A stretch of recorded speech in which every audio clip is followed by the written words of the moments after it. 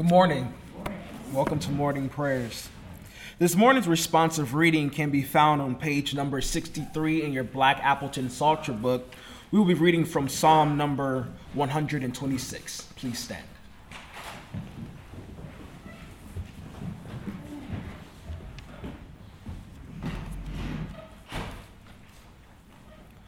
When the Lord turned again the captivity of Zion, we were like them that dream. Then was our mouth filled with laughter, and our tongue with singing. Then said they among the heathen, the Lord hath done great things for them. The Lord hath done great things for us, whereof we are glad. Turn again our captivity, O Lord, as the streams in the south. They that sow in tears shall reap in joy.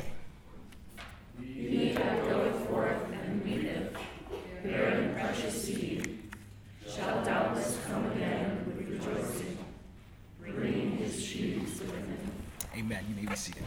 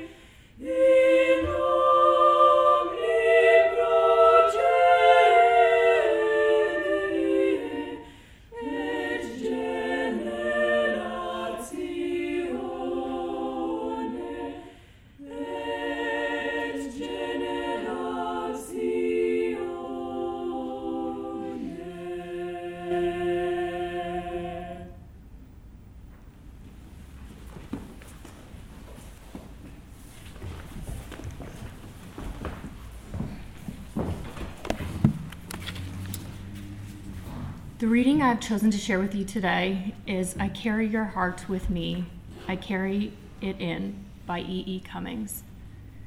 I carry your heart with me, I carry it in my heart. I am never without it. Anywhere I go, you go, my dear.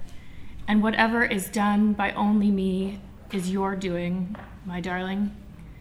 I fear no fate, for you are my fate, my sweet. I want no world, for beautiful you are my world, my true. And it's you are whatever a moon has always meant, and whatever a sun will always sing is you. Here is the deepest secret nobody knows. Here is the root of the root, and the bud of the bud, and the sky of a tree called life, which grows higher than soul can hope or mind can hide. And this is the wonder that's keeping the stars apart. I carry your heart.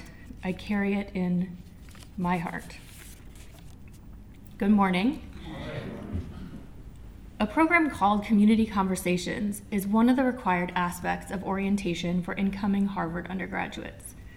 One of the goals of the program is for students to consider what is important to them about their identity as they transition from home and high school to Harvard. To spark conversation, the freshman dean's office typically assigns texts that students are meant to read in advance. This year, 2 of the readings focused on the topic of names and the ways that our identities may be connected to our names. In one reading, Alan Wierzbicki, class of 2001 and now a writer for the Boston Globe, wrote that going to college represents a chance to redefine yourself. He apparently wondered if he should change his first name from Alan to Rambo or perhaps Fabio, something that his 18-year-old mind thought would be a good option. Wierzbicki noted, entering college is one of those precious few transition points in our lives where it really is possible to refashion our identities, and I was intent on taking advantage of it, he said. In the end, Wierzbicki decided not to change his first name, noting that, quotes, "My name is the most superficial, arbitrary thing about me."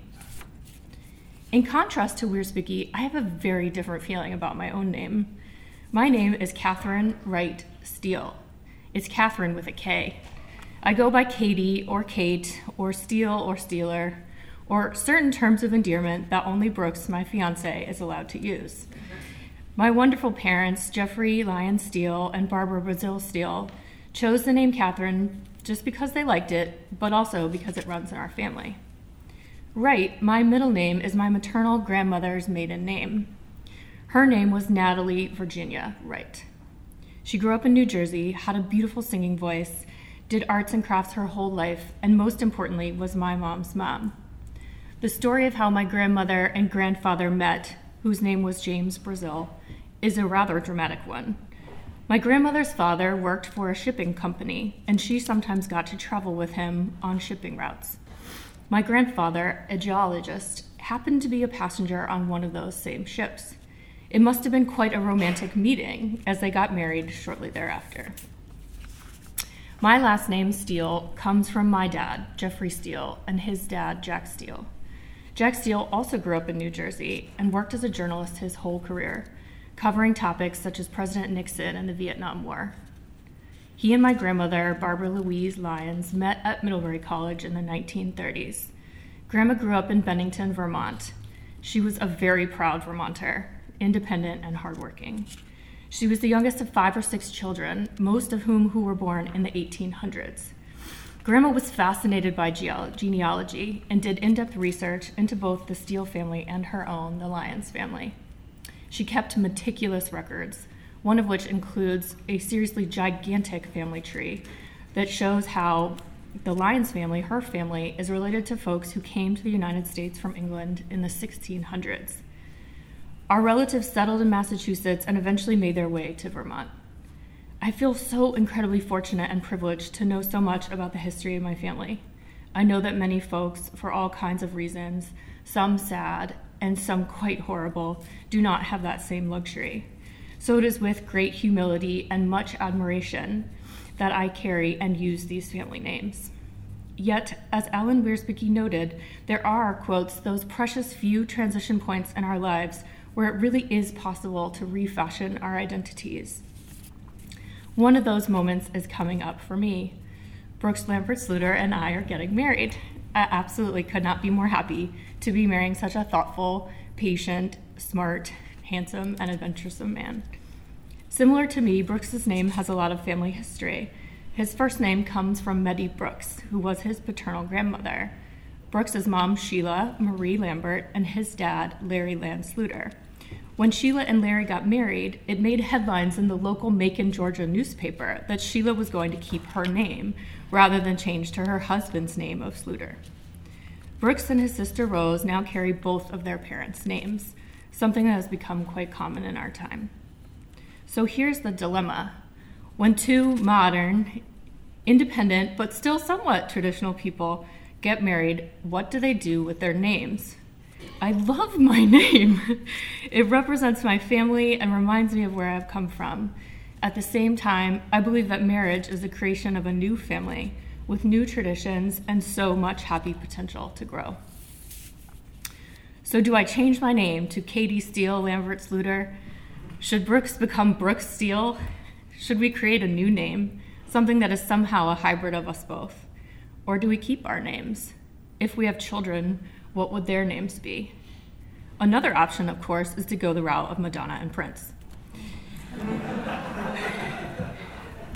This truly feels like one of the most significant decisions I have needed to make. As I ponder what to do, I can't help but think how much my grandma Steele would have loved to have researched the genealogy of the Lamberts and the Sluters, and that no matter what my name will be, I am who I am marrying the man I love, and I will always carry my family in my heart. Thank you.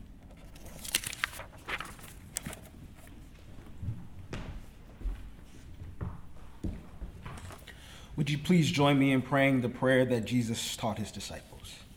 Our Father, who art in heaven, hallowed be thy name. Thy kingdom come, thy will be done, on earth as it is in heaven. Give us this day our daily bread, and forgive us our trespasses, as we forgive those who trespass against us. And lead us not into temptation, but deliver us from evil. For thine is the kingdom, the power, the glory, forever and ever. Amen. This morning's hymn can be found on page number 5 of our bulletin. It is, "I to the hills will lift my eyes." Please stand.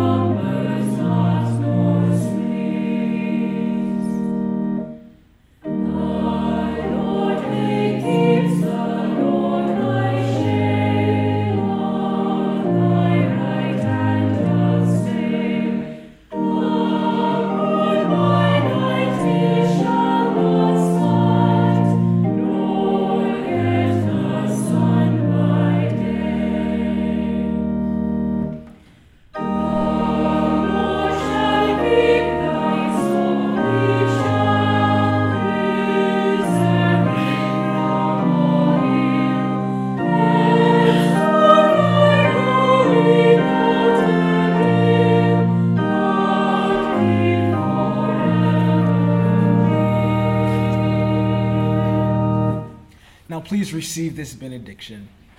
May God go before you to lead you. May he stand behind you to push you, on the side of you to guide you, above you to protect you, beneath you to sustain you, and in you to keep you. Amen.